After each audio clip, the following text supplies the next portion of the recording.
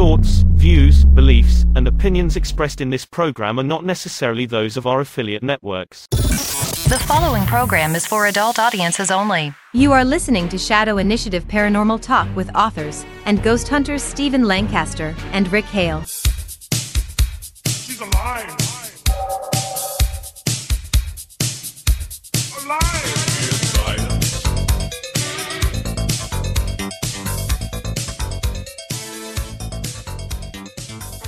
And welcome to another Friday night right here on the Label 13 YouTube station. This is the Shadow Initiative TV, Paranormal TV, with both Stephen Lancaster and Rick Hale. So, hey, well, glad to have everybody back, and welcome to the initiative, Shadows. Steve, how you doing today, buddy? Same old, man. I'm excited. I've been kind of excited for this show for quite some time. Of course, I'm excited for every show. But I'm always more excited when we have a guest because that, you talk less. So it's, you know what I mean? It's a win-win for me. Yeah, I figured as much. But yeah, we had a really great guest on the show today, Shane Pittman from the Holzer Files. It's always a pleasure to talk about Dr. Hans Holzer, his influence on the paranormal field over the last 50 years or so. Is immense. Well, and Holzer has been a part of this show since day one. Most people didn't know it until now. There it is right there. This book is in the frame. It used to be over here where you couldn't see it. But it has been there since day one. See, and I like to think that enormous book serves two purposes, Stephen. Not only does it educate you in the paranormal, but if you have to, you could kill somebody with that book. Absolutely. It's so big and so heavy. This is like the third time I've had this conversation in like 2 days. Yeah. Oh, really? About the death magnet known as that book. No pun intended. Right. Yeah, it is it's a great book. I think that pretty much everybody in paranormal land probably owns that book or has owned that book at one time or another. Well, I see you dressed up for the occasion. I did. To keep professionalism going here on Shadow Initiative. Another Joy Division T-shirt I'm wearing today. I'm collar shirting it. Because I just wrapped a Zoom interview with True Hollywood Story. Did you really? Yes. Wow. Can you tell us a little bit about that? That's interesting. I had the jacket on. I just took the jacket off because I thought that was a bit too professional for this show, and we got to kind of keep it one button down. You know what I'm saying? Okay. And come to think of that, I just want to add a little, just in case. Whew. A little bit of axe there. Yeah. Well, this is axe for the ladies. The Dollar General's Power Stick. This costs $1 and smells just like axe, my friend. Who's the genius here? This guy. Definitely not you, but we will allow you to continue believing that. Thank you. I appreciate you helping me out with this facade that I live. No, but seriously though, in all seriousness, what about Access Hollywood? There'll be probably later today. Well, maybe later today a preview for it. Actually, by the time this show airs, it should be there. But okay, we'll see. That's all I can say because of signing things, Right. Oh, yeah, of course. You got to sign those non-disclosure agreements and other things that they want you to sign, and you got to shut your mouth, otherwise they're going to come and get you. Yeah, it was kind of uncomfortable because they were painting me as this like loudmouth, talks too much, makes fun of people all the time. Oh, not you. Yes, I know. I was just as appalled. You should be. So you're doing a ghost watch following Mr. Pittman's interview. I am. I was just about to mention that, but I needed to wet the old whistle there a little bit. Yeah, we're going to be going all the way across the pond, as it were. Sometimes I can't believe I actually say that because it's not one of my favorite phrases in the world. But we're going to be traveling to the United Kingdom, and we're going to be taking a look at the extraordinarily haunted Stocksbridge bypass. Now, the Stocksbridge bypass has been mentioned in many books. It's been on a couple of television shows, and you always expect that you're gonna, when you go to a haunted location, it's gonna be a house or it's gonna be a building. No, this is miles and miles and miles of road where people experience some of the most bizarre hauntings on the planet. Cool. Well, I'm looking forward to it as always. I know you are. You know how I feel about your alone time. So, I'm excited. I may even drop 2 buttons for that. Oh, wow. What do you smell? Are you smelling my axe? Is that what was going on? Yes, I am smelling your axe from 1,000 miles away. It's that strong. Okay, just checking. So, Rick, Yes. you know what? I don't know what I'm doing. Guys at home, gals, shadows, Rick kind of threw me at the wolves like 2 hours ago. He's like, look, man, we're going to have Shane Pittman for 45 minutes. And yeah, you know what? He's a busy guy. He's a busy guy. I think right now he's filming. Don't put this on him. Okay. And then Rick's like, so I'll just do a ghost watch, and so you kind of figure out something to do. Fillers. Yeah, filler. Like I'm the B-side of some kind of record. I ain't no wake me up before you go, Rick. No, you are not. I'm more of the fucking master of puppets. Okay. All right. I just want to clarify that. I just think it's funny that you bring up "Wake Me Up Before You Go Go." Are you are you a closet Wham fan or something? No. Okay. You're gonna have us all wondering. Yeah. He's gonna throw that giant book at me when he sees me. I know. No, I can't damage my computer. I don't even think I can lift this thing. Let's see here. Oh my God. Look at this, guys.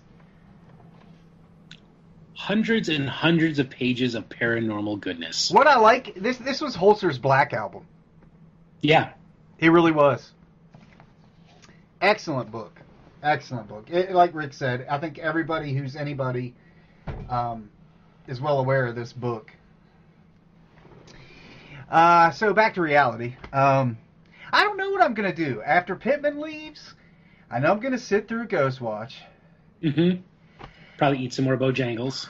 Actually, no. I have found a new addiction. Okay. They are artesian style, kettle cooked. Ooh, fancy. Habanero chips. Oh, that would actually be pretty tasty. These are now my go-to when I'm bored. Mm-hmm. So like when I was talking to Terry the other day, ate almost a whole bag.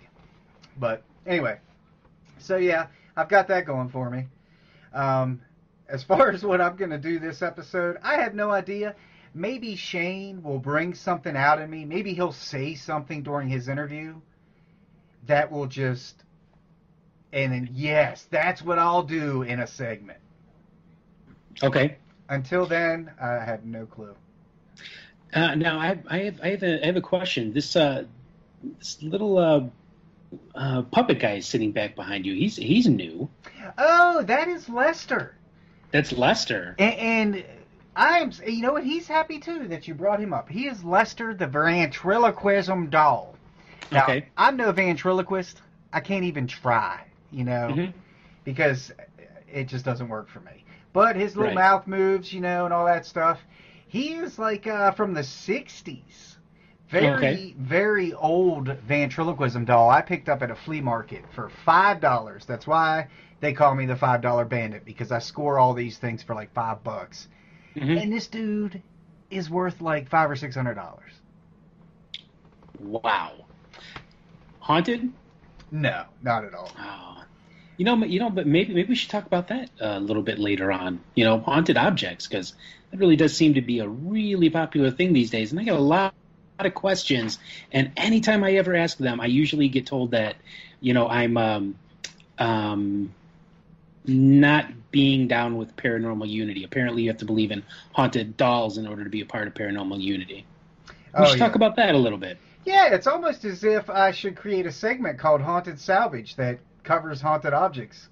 Yeah, you should. That's a great idea, Rick. No, but it's a bigger issue because I ask people, it's like, okay, you buy this doll or this haunted object or whatever on eBay. Mm-hmm. How do you know it's really haunted? Does it come with something that's signed that says that's been investigated by some paranormal researcher or investigator? How do you know this thing is haunted? Because the way I see it is you don't know, and you're kind of just throwing your money away, pissing it away, if you will. That, and they want it to be haunted so bad that when they get it, all of a sudden things start happening in their house. That was probably already happening, just normal things. It's just now it's because I brought this doll in the house. Yeah. So we can talk about that. That'll be a good segment to wake people up after Ghost Watch. We'll talk about some haunted objects. I'll look around the room, because a lot of these are allegedly haunted. Maybe we'll just randomly pick one and roll with it or something. Sounds good. So, we've got Shane Pittman, Holster Files, and a whole lot more. He's more than just that. Indeed he is. So, with that, we're going to take a break, and everybody stick around, and when we come back, we're going to be talking to Shane Pittman of the Holzer Files and the Fusion Paranormal team. Yeah, guys, hang out. We'll be right back. No, yeah, oh. What? Nothing, I'm sorry about that. Do you enjoy reading about the paranormal? Check out the highly rated literary works from us, the hosts of Shadow Initiative TV.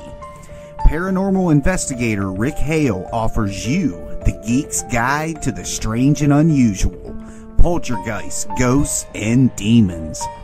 Bullets, Booze, and Babes, the haunted history of Chicago and Illinois. And behold, shocking true tales of terror and some other spooky stuff. But if you're thirsty for more, I bring you true case files of a paranormal investigator and dark spirits, a man terrorized by the supernatural. But if you want to go even further, dive deep into the dark reality of haunted dolls. Check out my paranormal bestsellers, Norman, the doll that needed to be locked away, and Norman 2, the true story of a possessed doll's revenge. Available at Amazon, Barnes & Noble, and wherever fine books are sold. And welcome back to the Shadow Initiative TV with Stephen Lancaster and myself, Rick Hale. Today joining us is going to be Shane Pittman from the Holzer Files. Hey, Shane, thank you so much for joining us here at the Shadow Initiative TV. Hey, guys. How are y'all doing? Thanks for having me. Good. Thanks for coming on. Thank you. So, Shane, right now you are probably one of the hottest commodities on paranormal TV, being on such a popular television show as the Holzer Files, which I've never actually seen myself, but I have watched bits and pieces. We stream all of our television, so we don't have, cable television. So, but I have watched bits and pieces of it. Now, I think that one of the things that we always like to ask people when they come on the show is their origin story. And you said in your bio that you had some real profound paranormal episodes going back to your childhood. Can you tell our listeners and viewers about that? Yeah, so the very first experience I had was when I was 6 years old. It was actually like a vision type thing, and I won't go into it because it's kind of in depth. But the reason why I know there's something to that is because I remember every bit and piece of that vision that I had. Now, when I told my mom about it. And from there she was like, okay, there's some validity to it.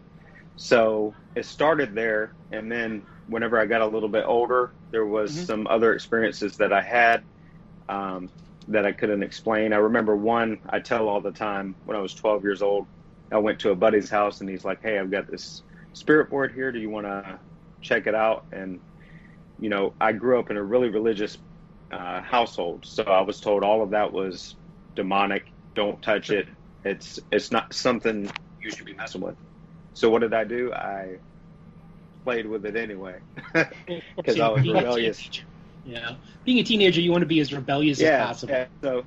Yeah. So I said, let's go ahead, let's do it. And so we messed with the Ouija board, and nothing happened at all. Mm-hmm. So the next day, I go and I'm in my room, and my closet door's open, and it's one of those doors where we had the carpet that was higher up. My closet door was open. I was in my room probably about 5 minutes, and the door slams. Mm-hmm. And I think that it's a sibling of mine playing a joke on me. I go over to the closet, look inside, nobody's there. I didn't really think anything of it, but for whatever stupid reason, I didn't close the door back, so I left it open again. And get back in my bed, and about, I don't know, maybe 5 or 10 more minutes go by, slams again. This time, it freaked me out. I went to my parents' room across the hall and told them, and they thought that I was just trying to stay up and called it shenanigans. I was just playing shenanigans, whatever. And they said, go back to bed. For whatever dumb reason, left the closet door open again. I don't know what I was thinking at the time. Apparently I wasn't thinking. And it slams again. This time they run in there, they pray over me, do all this stuff, and and when I could comprehend it more, I started reading books, Hans Holzer's books, just any books I could get my hands on the subject. Tried to study up and try to figure out what was going on in my life. Sure. Once I found out that there was technology and stuff that could test some of the things that was going on in my life personally, I was hooked at that point. And from there, that was all she wrote, and here I am today. Yeah, you bring up the tech aspect of the paranormal. You guys work with a psychic medium. There's always been a lot of question whether or not the two should ever mix. Do you think that the two should mix and that they work well together? I'll be honest. In the very beginning, I was really apprehensive about it because of my upbringing, right? So I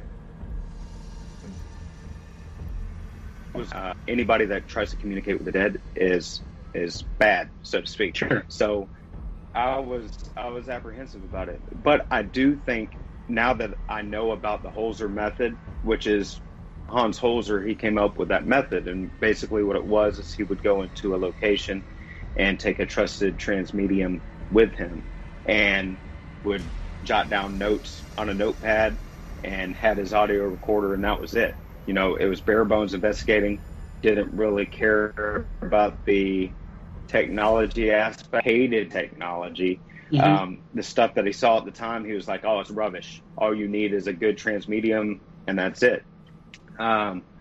So once I saw how the Holzer method worked, and we would put that into action, that's when I was a believer. It's been almost 30. It'd be 30 years. Well, no, it's 30 years this summer that I've been investigating hauntings. And I got to be honest with you, I've met maybe 3 or 4 people that I can say do have a legitimate gift. But I've met dozens who are either well-meaning, they're scammers, or they're just straight-up predators trying to prey on people. Yeah. Stephen, what are your thoughts concerning, psychic mediums? Do they have a place in what we do, or is it something that should be done separately?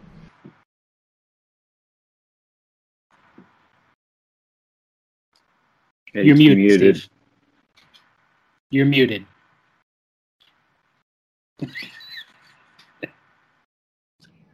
No, I'm just messing with you now. Okay. I think beyond a shadow of a doubt, they have a place in the field because I agree. Their attributes are paranormal to begin with, and I like the way Shane talked about how to utilize them in your research, because I've never had a good experience. Of course, I've never worked with that many of them, but the few that I have, they were charlatans, hands down. They were charlatans, right. And Google was their best friend. But yeah, I definitely think there's a place in the field. That leads me to a question, though, for Shane, because, Rick, as you know, I'm a big production guy. I like filming and using all different kinds of cameras and this, that. you have two sides of investigating, Shane. You have investigating without the TV. And then you have investigating for TV. Do you find that the production of being on a television show is a hindrance to what you're doing? Or do you think it's opened up doors that actually helps you with what you're doing? Because I've never been on your side of it. So I'm just kind of thinking if I had camera guys following me around, it would drive me nuts.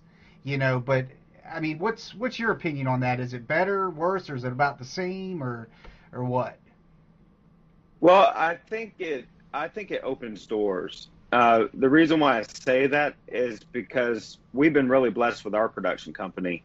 They let us be us, which is rare. I mean, especially in the TV realm, it's rare for them to say, you know what, we'll trust what y'all are saying for the most part, unless it hinders with time restraints and stuff like that. You guys go and do you. Tell us what y'all need, and we'll make it happen. So we've been really blessed in that regard with Painless Productions. They've been saying, hey, go and do your thing, investigate. Because me and Dave, especially when we talk to the production company, we were saying, look, we know this is a show for entertainment and stuff like that, but we do this off camera too. So we want, we want to be as genuine as possible. We want this legit. We don't want any shenanigans going on. Right. I'll use my parents' words. I love that word. And they were like, you know what? We respect that, and we want y'all to be you. So once they said that, that's when I knew, beyond a shadow of a doubt, I wanted to be a part of the project. So with the extra cameras and stuff around, they give us our space to do our thing. It's not like they're saying all the time, hey, go here, and here. You got to do this, and this. They're there, but they're not there. They're quiet. They let us do our stuff, and luckily I have production assistants and stuff that help me along whenever I'm setting everything up with the investigation. That's a big help because especially we have Queen Mary case that's coming up soon that we had unfettered access to. Nobody was there. That's the first time ever that's happened, to where nobody was staying there, because it's a hotel type thing too. So running cable at a ship that big is insane. If I didn't have help, it would have been a disaster. So I think it's a blessing to work in this capacity with them. So, Shane, right now you're involved with the Holzer Files, which is a very popular television show. People really seem to love it. People, of course, love that it has the name Hans Holzer attached. How did that come about? How were you chosen to be a part of that show? Well, man, it was interesting. For people who don't know, I've known Alexandra Holzer, Hans Holzer's daughter, way before the show. In fact, we did a Hunt with Holzer event with her, I believe it was 7 or 8 years ago. I helped orchestrate that a little bit. So I've known of her for a long time because I reached out to her regarding the Holzer method, which I heard about through Hans Holzer's writings. So I reached out to her, and we kind of built that relationship from there. But as far as with the show, I submitted all of my information, didn't even know what the show was about, and I forgot about it. It was, whatever. I didn't have much time to forget about it. For about 30 to 45 minutes later, I get a phone call from the production company, the casting director, and was like, hey, are you available to do a Skype? And I said, yeah. And she kind of started doing the rundown of what the show was about. And she said, well, it's about a famous parapsychologist and reopening his case files. And she said about 50 or 60 years ago. And that's when I told her, I said, hold up, can I guess? And she was like, sure, you can guess. We can't really say much. And I said, is it something to do with Hans Holzer? And she was shocked. She was like, how did you guess that? Did you, what's going on? I was like, well, I've done some studying of his way before all of this. And she was like, man, that's wild that you would even know about that. And then from there, had little reads with Dave, because I knew Dave before this. I knew Cindy before this, but never worked with them actively on an investigation or anything like that. Right. So they kind of put us in front of the screen together and just saw how we interacted with each other, see how we would mesh well. And that was pretty much it. It was so quick, man. It was so quick. Like I said, 30 to 40 minutes, I get a phone call. The next day, I'm doing a Skype call. 2 weeks later, they're flying me to LA. And then a month after that, we're filming. It was that quick. That quick. Now, did this have anything to do with Fate magazine? Fate magazine? Yeah. Okay. No. The only reason I'm asking is because a year or so ago, maybe longer, I think maybe 2 years ago, I got hit up by a producer, and she wouldn't tell me anything, but it was a lot like you were saying. They wanted to take old case files, and they wouldn't tell me from who, and revisit them. But they said it was going to be produced by Fate magazine, you know, that old magazine that did all the paranormal stuff. And obviously I failed the Skype meeting, but I just because I'm here with Rick. This is that is just hell. You know, I think that there was other shows that were being shopped that might have been a little bit similar. Maybe I don't know, but I haven't heard of the Fate magazine.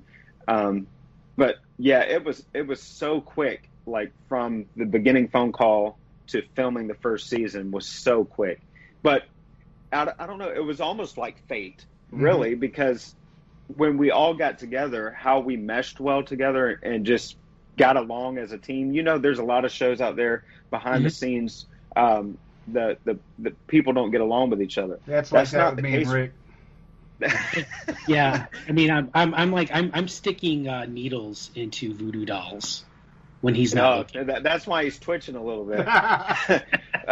But yeah, we get along with each other. Me and Dave are like brothers, honestly. I mean, we're always talking to each other off season, and we just got really close. Unfortunately, me and Cindy, and even me, Dave, and Cindy, we didn't really get too close with Cindy as much because while we were on the road, when we say that we kept Cindy as like an outcast, we're telling the truth. I mean, we would go to our hotel and stuff. She'd be either in a different one or we wouldn't talk to her until the baseline investigation to guard the integrity of the case file. And that's just how it was. So in that process, me and Dave got to spend a lot more time with each other and built a strong friendship based off of that. Now, does your production crew have like a flatbed truck to haul that book around? My God, you could throw that at somebody and kill them. We seriously. joke about it all the time. Yeah. I mean, this. Yeah, it's crazy. It is crazy. The amount of material, the amount of case files that Hans really has, I don't think people realize. I mean, it's upwards in the thousands. Oh, seriously. Yeah. It is unreal. I mean, in the UK, he did hundreds of cases. And then all over the United States. I mean, there is so much material to go off of. If we're blessed with future seasons, I think we'll be around for a long time. Yeah, you know, the bits and pieces that I've seen of it are great, but there's a bigger issue when it comes to paranormal television. Obviously, I'm not like you two gentlemen. I have been approached before, but when I said that I don't do demons, somehow they just they disappeared. So, how do you answer your detractors? Or the detractors of paranormal television when they say, everything on paranormal TV, it's all fake, it's all phony, there's no scares. And now I think the three of us know that this is basically not a scare minute and that it can be quite boring. How do you answer those detractors who say that to you? Well, I think with the whole field that we're in and a lot of the teams that have been cultivated because of the field and everything, I can see how that's the case. Now, of course, television, it's got to be entertaining, right? So they're going to show you all of the jump scare moments that you have that are legitimate, as in our case. Is everything legitimate out there? I can't say that for sure. I can see why some people are skeptical at times. But how I answer them is we film for hours and hours and hours, and they're going to show you 42 minutes of what we film. So at the same time, whenever you're filming a show, it's got to be entertaining to the audience because you got to keep them engaged in what they do. Can I tell you that it's genuine in our case? Yes. Can I see how other people feel certain ways about other television shows? I can see that as well. I would say in those, like the jump scare scenarios, like when people are like, oh, they're running out of a place, which I've done a couple of times, and I'm not proud of it. That, like, this is the thing. Like, you guys, a lot of people think, oh, well, he's running out is for shock value. I do not want to look like a pansy, guys. I really don't. It's not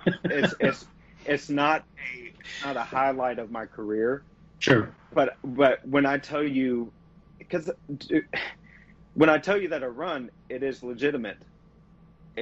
There's sometimes that I'm in these locations for hours at a time. You guys are seeing 2 minutes of that for television. But whenever I say they allow us to investigate, allow us a night of investigation, I mean that. So we're in those spots sometimes for hours at a time. Sometimes could it be your eyes playing tricks on you? It might be. But if you see a shadow running across the room or something and you're hearing footsteps, you're not going to be like, oh, well, I'm going to be tough and stoic. No. You can say you will. And there may be some people that are better than me. But in those situations when I'm there and I'm already tired and exhausted and it's 2 or 3 o'clock in the morning and I see something dart by me, I'm going to get out of the way because that's my first instinct. Do I go back and finish what I started? Yes. But I do get jump. I'm skittish anyway. I'm jumpy at times. Like when the door opened earlier, I'm like, what is that? Get out of here. But that's just how I am. But I can see, just like with anything, you're going to have the naysayers. Sure. I know that the people that I've talked to in this realm of television, the ones that I've seen, from what I've seen, they genuinely believe in what they're doing. That's all I can say. I'm not going to poo-poo another show or anything like that because I'm not there and I don't know what goes on behind the scenes. I do know whenever I talk to them that I feel that they really genuinely care about what they're doing. And that's all I can go off of. I don't know if that's a good enough answer or not. But I could tell you, I can see why some people are skeptical because you have a lot of these shows like on YouTube and on Facebook of all these teams, sure. And some of them are less experienced than others. So you're going to have those type of scenarios where you're seeing things not done necessarily the way you would like them to be done. And then you're going to see the pros out there. And you're going to see both sides of the coin. But unfortunately, there's a lot more of the amateurs and unexperienced that people are seeing on the social media side of things. Thrill seekers. That kind of gives a first impression to people that, maybe are just now checking out the paranormal field that's when they say they get a bad taste in their mouth, like, oh, this is a joke. This is crazy. Because they're seeing the thrill seekers versus the ones that are really wanting to push the field forward, Well, I tell people who are new to this whenever they ask me, and I get it every once in a while. Hey, Rick, I want to go out there and I want to hunt ghosts. What do I have to know? What do I have to learn? And it's like, forget everything you see on television because that is not going to be what it is. So I think with that being said, what we're going to do is we're going to take another break, and when we come back, we're going to be talking to Shane Pittman for a little bit longer. Shane, when we come back, I want you to tell us what your favorite case of Hans Holzer's, one that you really love and is really dear to your heart. So when we come back, We're going to be talking with Shane Pittman. He's going to be telling us about his favorite Hans Holzer case. And, hey, everybody just stick around. We got still some show left to show you. Do you have proof of the paranormal? Want to see your story and evidence showcased on our show? Email shadowinitiativetv@gmail.com with questions, comments, your paranormal stories, evidence of the paranormal, or just anything you'd like to see on our show. Your story and evidence may appear on Shadow Initiative Paranormal TV. That's shadowinitiativetv@gmail.com. All right, welcome back, guys, to the Shadow Initiative Paranormal TV with Rick Hale, Stephen Lancaster. We are sitting here today with Shane Pittman, the man, the legend himself, and he's going to tell us what, Rick. We're picking his brain. Your favorite Holzer case that you worked, I guess. Yeah. So I brought it up earlier, but I have to say it, man, because it's the Oceanborn Mary case. Of season 1. That's one of my favorites. And the reason why is because there were so many twists and turns to that case.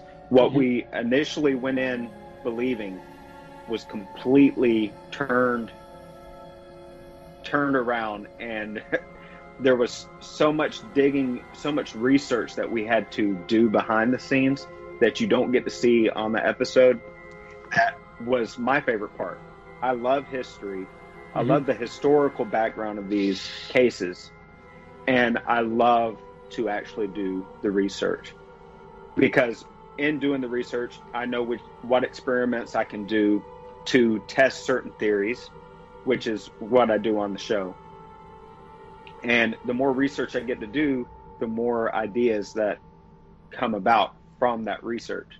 So sure. I would have to say Oceanborn Mary by far is one of my favorites to this day, and that was in season 1. Well, could you give us a little bit of background on the original case of Dr. Holzer's, and why it's so significant? Yeah, because there's a lot there. Oh, so much there. So in the original case file, Hans had that it was a certain house, and he had in his notes that he believed that the owners, after a while, was attempting to make a business out of the folklore, the story of Oceanborn Mary. So in his case file, he would have a lot of information about inconclusive, and he would tell. It was amazing because, behind the scenes, you see the stuff. He was telling, okay, I'm not sure about this story. This doesn't add up with who I was talking to with the historian at the time. This isn't adding up. There was a lot of inconclusive data in his original file. So even in the beginning, 50 years ago, he wasn't sure that all of the storyline was adding up. Mm-hmm. So we go into that and we're like, okay, well, how, this is going to be a perplexing one, because because people were at the time were saying, okay, there's stuff going on. So we go into the case, and the more we dig and the more we talk to the historian at the time, they're like, well, look, the actual Oceanborn Mary house is not this house at all. Not at all. The actual house is in Rhode Island. So what do? Like, literally the next day, we're like, okay, we got to go to this house. So we tell the production company, look, is this possible? Can we make this happen? And they're like, yeah, it's going to be difficult because it's about 3-4 hours away, but we can do it. Mm-hmm. So we picked up everything, crew, cast, everybody, and had to travel the next day to this house. And at the same time, we had to orchestrate it with the owner of the house, because once we found out, we got the information from her. We had to make sure that they were available for us to come there, and they agreed that we can actually potentially investigate this place. So there was a lot of behind the scenes stuff with that. Then we go and we find out that the house was relocated. There was a original house. There was a house that was relocated 4 hours away. That was the actual Oceanborn Mary house. That there was things going on in that house that the owner was having dealt with for years. And the more we talked to her, the more all the pieces were adding together. And that's pretty much it. But without going way into it, that's pretty much it. Like, it started from, okay, this is the house, to no, this isn't the house at all. You got to travel 4 hours away. It's in Rhode Island.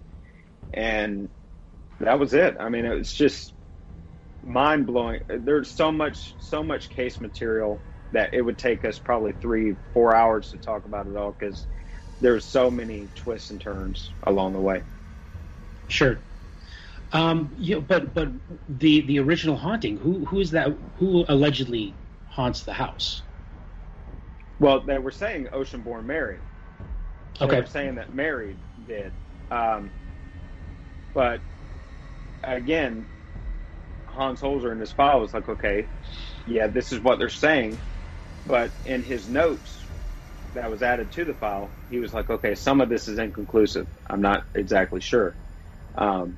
So whenever he would write some of the stuff in his books, he would write what the folklore was, what the story of it was, and wouldn't really go too much into it. So some were saying it was Oceanborn Mary, some were saying it was somebody else. It was just a big convoluted case. Sure. Yeah, I find that that happens quite a bit. But then again, in the paranormal field, especially if you're a writer, like Stephen and myself, being authors and writers, I'd have to say that 90% of what we do is just telling a story, and that's definitely an important part of the paranormal field community, of paranormal land, whatever you want to call it, is keeping those stories alive and seeing if there's any truth to those stories. Would you agree, Stephen? Sure. Yeah. Absolutely. So, sorry about that. I got a little bit of a sore throat today. It's my allergies are starting to act up on me. So Shane, now we've come. Yeah, I know it's early this year. But that's how it is here in Chicago. It's like, one day you wake up and there's 10 inches of snow on the ground. The next day you wake up, you're full on spring, and then of course you're also back to winter. Well, I'm in Georgia, and we don't have a winter. It gets a little bit cold, and then it's really hot, and that's it. So we have maybe 2 seasons, if that. Yeah, we have that too. It's called road construction and non-road construction.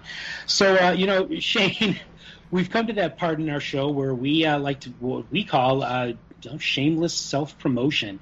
Where can people find you? You have a few minutes here to tell the entire world about Shane Pittman, where they can find you and what you got going on. Cool. Well, I'm really boring. No, I'm just kidding. But so Steven is. Oh, okay. Man, y'all, like I said, y'all pick on each other way too much. Way too We bust each other's balls. Yeah. Hey, you got to sometimes. You got to. But officialshanepittman.com, you can go there and you can find out all the latest news about the Holzer Files and what I'm doing. I got some merch there, too, if you want to go and check some stuff out. Just throw stuff on the site whenever I can for people to enjoy. Also, I'm doing the side project with a group called The Searchers. And it's basically me and 2 other guys, buddies of mine that I've been friends with for a long time, and kind of showing people the grassroots of how I've gotten to the field and how I investigate whenever I'm not doing the Holzer Files. And so we go and travel and test different theories, and it's more of a big experiment. Like, is it the people having subjective experiences that is what we call a haunting, or is it more than that? Trying to dig more into, there's a spirit and a ghost. It's trying to dig into what all of these strange phenomena and the paranormal is all about. Trying to go outside of the realm of just spirits and ghosts, because I think there's a lot more to our field. We just scratched the surface, and I don't just want to delve into the spirits and ghosts aspect. I want to go a step further. And is there a correlation between the human mind and paranormal experiences? So we go and do that. That's what we're doing right now as searchers. You can find us on Facebook. We're going to be investigating 2 different spots in the next couple of months or so. One in Kentucky and the other one in Tennessee. And we're going to try to take everybody along for the journey and post some clips, may do some live streams, stuff like that, just to show people the different experiments that we do and try. Something a little different that you're not used to seeing, maybe. Not just, us going and saying, oh, do you hear that? You hear those footsteps. It's kind of going and testing people's perceptions of things. If they're saying that they had an experience in a location, trying to take different pieces of equipment to test those theories in real time and try to get the recreation of that again and maybe pick up some evidence along the way. That sounds exciting. I can't wait to see that. Again, Shane, thank you so much for joining us here at the Shadow Initiative. It was a great pleasure talking to you, and I hope, someday we can have you back. Well, I appreciate you guys very much. And Rick, I've known you for a long time, man. You've always been gracious and always Thank you. Been a supporter, and I really appreciate that. It means a lot. Thank you very much, Shane. All right.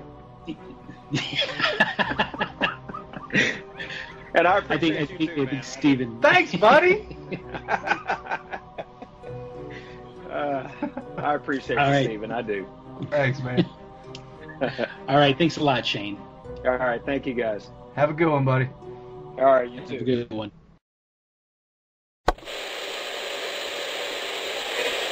Every week, 1 out of 4 people miss the live broadcast of our show. But all is not lost. You can watch us and Shadow Initiative Paranormal TV on demand for free at youtube.com/label13videos or facebook.com/monstervisiontv. Never miss a show and watch when you want to watch. That's youtube.com/label13videos or facebook.com/monstervisiontv.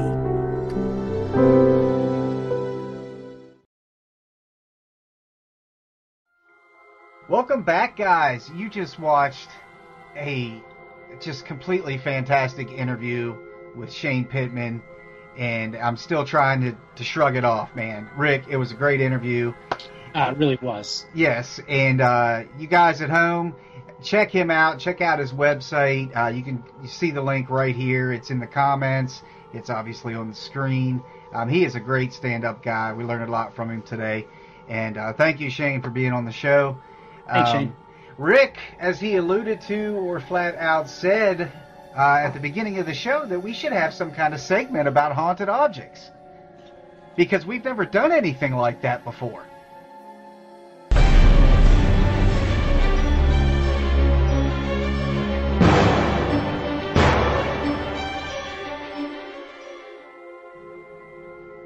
Anyway, so... Well, no, it's like I wanted to get really, really specific because at the top of the show, we were talking about Lester, your ventriloquist doll, behind you, correct? Correct. Now, that seems to be a really popular hobby in paranormal land right now. People, going through eBay and other places, and they're buying these haunted dolls. Correct. And look, I have no doubt that there are objects that are haunted. I myself did an investigation back in the mid-'90s with a family that brought in a butter churn into their home in Lindenhurst, Illinois, and started seeing the ghost of a woman in their house. And this was a brand new house in a brand new subdivision, and there was no reason in the world that this ghost should be in their house. Yeah. Well, I have to subscribe to haunted objects. Do I think they're as abundant as it's claimed? Absolutely not. No. It's become such a novelty, such a scam. People trying to make money off of stuff. But I've had my experiences, most infamously with Norman, the haunted doll. And honestly, that was the first time I actually really subscribed to the idea. Because up until then, I had no experience. I witnessed nothing that would make me believe that an object could be haunted. Right. Until that doll came along. Now, my room, like we've talked about on previous shows, is full of allegedly haunted objects. Some I've purchased myself. Others were given to me by clients. They believed that was what caused the activity in their home, and it made them comfortable and feel better giving it to me, so it was gone. And that's all I can ask for. Can I say any of them are really haunted? There's maybe 2 or 3 in here that and we'll cover those on a show one day when we got time to actually really cover them. But yeah, as far as it's kind of like the demon thing on television. Everything's a demon. It's just everything's haunted. It's haunted this, haunted that. But you know what? Let me ask you this. It's like the legality of it. If you buy something on eBay and you bring it into your home and it winds up not having any kind of spiritual presence in it, do you think that the person that sold it should be held responsible, maybe even charged with fraud? Well, there's 2 ways to tackle that there, and you kind of just said them both. Mm-hmm. Fraud, for sure. False advertising used to be such a big thing. You know, you could get in a lot of trouble if you advertise something. Pepsi, the big Pepsi lawsuit comes to mind when they were doing the Pepsi points. And they advertised that, like Harrier jet landing. Mm-hmm. And it said I remember that well. Crazy number, like 200 billion Pepsi points in the commercial. Well, obviously they were joking. Well, some guy took it literally. And he got 200 billion Pepsi points, or however many it was, and wanted his Harrier jet. And because Pepsi tried saying it was a joke, he took them to court for false advertising. He won, and they had to award him, the judge awarded him what was equivalent to the price of that jet. Oh, man. You know what? I vaguely remember this. So what did they give him? It was millions and millions and millions of dollars. The construction costs or whatever you want to call it to build one of them things or make one of them jets. They had to give it. That's how they determined the price. So you've got these people marketing haunted objects. You pay a lot of money for it. You get it. Turns out it's not haunted. Mm-hmm. Do you have rights? I believe you do. You should have the warning. If it is for entertainment purposes only, you should have that. But if you truly believe that it's haunted, there should also be the responsibility of a warning. And I know that firsthand. As you know, Rick, and as many other people know, I've written 2 books on the subject. Now, this first book, Norman, there's a chapter in there where I talk about when we first tried to get rid of the doll. Mm-hmm. We decided to sell him. And we put him up on popular auction sites and stuff like eBay and Etsy. And long story short, sold him 3 times. Now, all I asked for was the cost of what a vintage Maddie the doll would go for. There was no inflation because I knew it was haunted. But I did put a disclaimer. I put links to videos of me testing this doll, links to what this doll has done, video footage, surveillance footage, and a warning that I am not responsible when you receive this doll for shit hitting the fan. Okay, so I covered myself legally across the board. Right. But each and every time somebody bought that doll and it was sent from the post office, it came back. Which was just another piece of strange phenomena to the whole Norman story. We just couldn't get rid of him. Right. It just kept coming back. But yeah, I have firsthand experience with trying to sell a haunted object, which was legitimately haunted, and putting that warning on there, that disclaimer, just covered my butt because I'm not your average Joe putting something up for sale. Right. I have a reputation and all this stuff, and people could use that against me. Yeah. This guy knew it would do this, he knew it would do that, and sold it to us anyway and didn't say nothing. So I said everything. Go ahead, Rick. My books aren't straight no more. I need to straighten them. Right. I was just going to say, another really famous object that has bin making the rounds now for a few years is the so-called Dybbuk box. Yes. Now, from what I understand, finally, my God, somebody who is a responsible paranormal investigator and researcher owns this thing. Zach Bagans, from what I understand. Fantastic. Yeah, from what I understand, that he bought this, but I've talked to people who have owned the Dybbuk box, and these are people who are they're responsible. Some of them had nothing to do with the paranormal world, but they came into possession of this wine box, mm-hmm. and it just turned their lives upside down, made everything terrible. Or even last week with last week's Ghost Watch, the St. Valentine's Day Massacre, those bricks are believed to be cursed and haunted. Mm-hmm. People have experienced things like deaths, financial ruin, even aggressive hauntings in their own homes concerning this stuff. So it's like, yes, there is kind of a trendiness involved with this in paranormal land, but there also appears to be things that are really haunted and really do cause some serious problems in people's lives. Well, I do have a legitimate Dybbuk box. It was actually given to me. It came from Turkey. Mm-hmm. And one guy owned it, and before I talk about him in the future, I'll get permission to see if he wants his name put out there and stuff like that. But he drove 5.5 hours to bring me this box. He had it for the longest time, and he gave it to me. Just gave it to me. And there's a really rich and tragic story to the box. I have it here to my right. It used to sit back here. Anyways, we'll do that on a show where I tell the entire story and show this Dybbuk box, because I've kind of been planning this to where we'll have it on the screen and we'll do some tests, some EMF tests and temperature tests on this box, live on the show, so people mm-hmm. can see that there is an energy around this box. It's in my list of my 3 here that I believe to truly have something. But with that being said, go ahead, Rick. Go ahead. I was just going to say, and I think one of the strangest things I've ever seen that was supposedly haunted on the internet was a old prosthetic leg. Wow. And somebody was trying to get rid of this. And a lot of our listeners already know, but I myself am an amputee. Mm-hmm. I don't have the lower left-hand side of my left leg. I walk with a prosthetic. And the first time I came across this, I showed it to my wife, and I'm like, look, it's a lefty. We need to get this.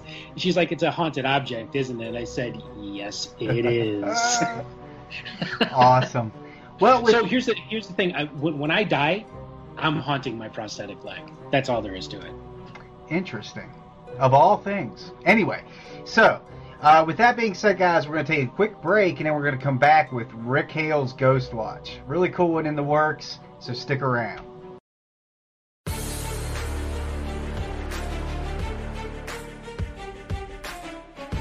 Hey, my friends, check out my good friend Chris Beck and his work at All Around Art. From lifelike paintings to detailed sketches to phenomenal tattoo artistry. If you can dream it, Chris can bring it to life on canvas or your skin.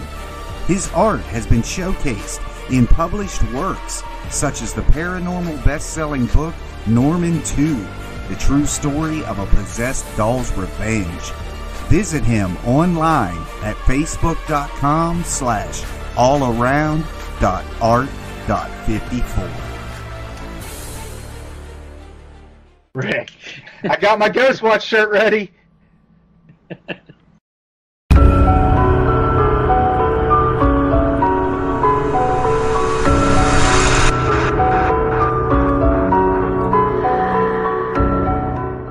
When a person thinks of a haunted place, their mind may think of an old rundown house that just looks like it should be haunted.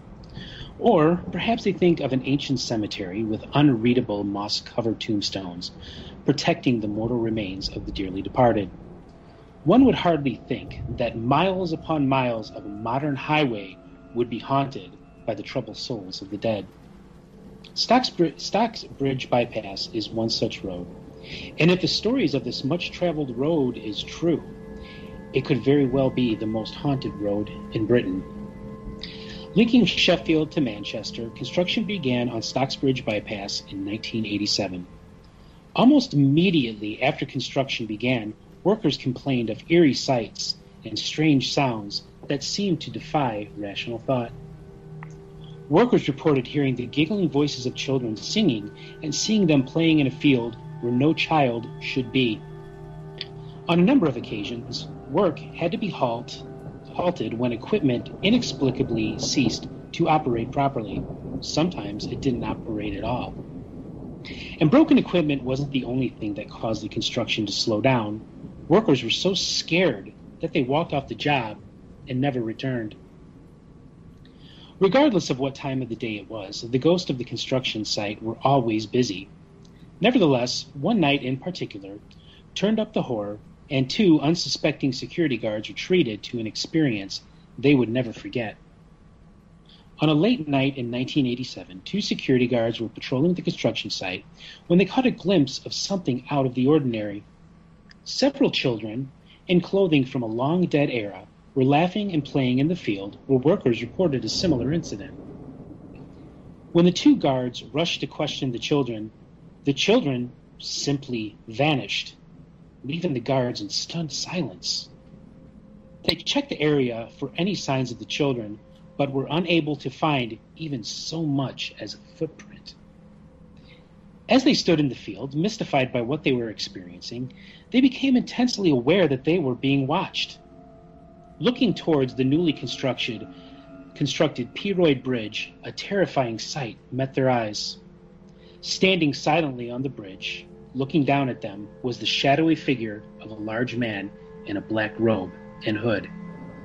His probing, malevolent eyes seemingly staring directly into their souls, causing a visceral feeling of fear.